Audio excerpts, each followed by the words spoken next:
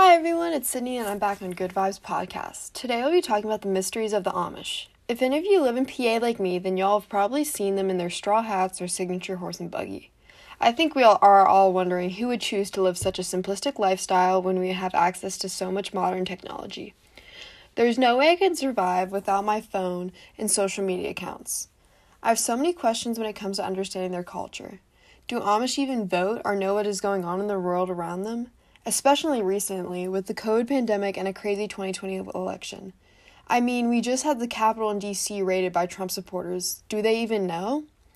Even without the answers to these questions, the Amish are impressively able to survive while not really being affected with what's going on in the outside world.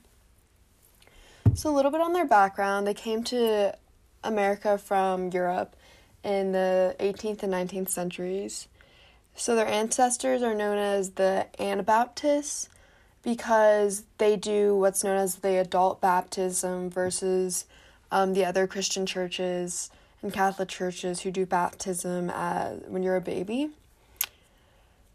And so one of the biggest things known about the Amish culture is Rumspringa, where when the Amish children become adults, the Amish community gives them a period of time to go out and explore the world, and then they have that decision to leave or stay in the Amish community. And I feel like it says a lot that the Amish community is still thriving when the children are given this choice, because there's still a ton of Amish and they aren't choosing to leave. Now, I feel like the good part of this is because since they've grown up without any technology, it's really overwhelming for them and they don't know how to adapt with that.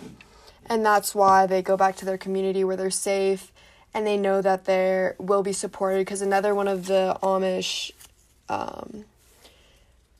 cultures is they support one another through thick and thin, and that's why they don't do social security, because they rely on one another. So, quick commercial break. We're going to go over to our sponsors, Smucker's Quilts.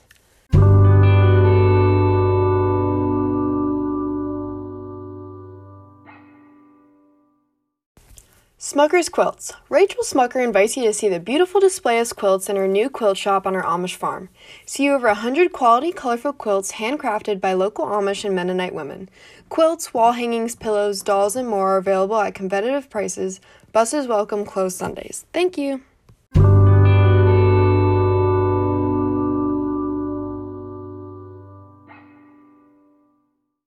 And we're back on Good Vibes Podcast. This is Sydney, and I brought up a article about the Amish, interesting, about these kids and two Amish families that were dying suddenly. So this is a CNN article, and about 15 years ago, an Amish family in the eastern U.S. was hit by an unexplained tragedy. One of their children died suddenly while playing and running around. So they didn't really think much of this, and then it happened to two of their other children, and then another Amish family was happening. So then the scientists were very intrigued by what was going on in the Amish community. Now, the Amish are a very private community and don't want to be messed with, basically. But eventually, these scientists were able to do lab tests on the children, on their bodies and stuff. And so they weren't able to figure out the culprit for their sudden death. But then, as technology advanced, and 10 years later, another scientist, more kids died. And so another scientist finally found the culprit, which was this RYR2 gene, which so is passed down from the mother and father when they both have it. And so this is very rare, but it is more common in the Amish community due to their small, because their community is so small and they all have the same ancestors, it makes it more likely to pass down. Alrighty everyone, this is Sydney on Good Vibes Podcast. I'll see y'all next time.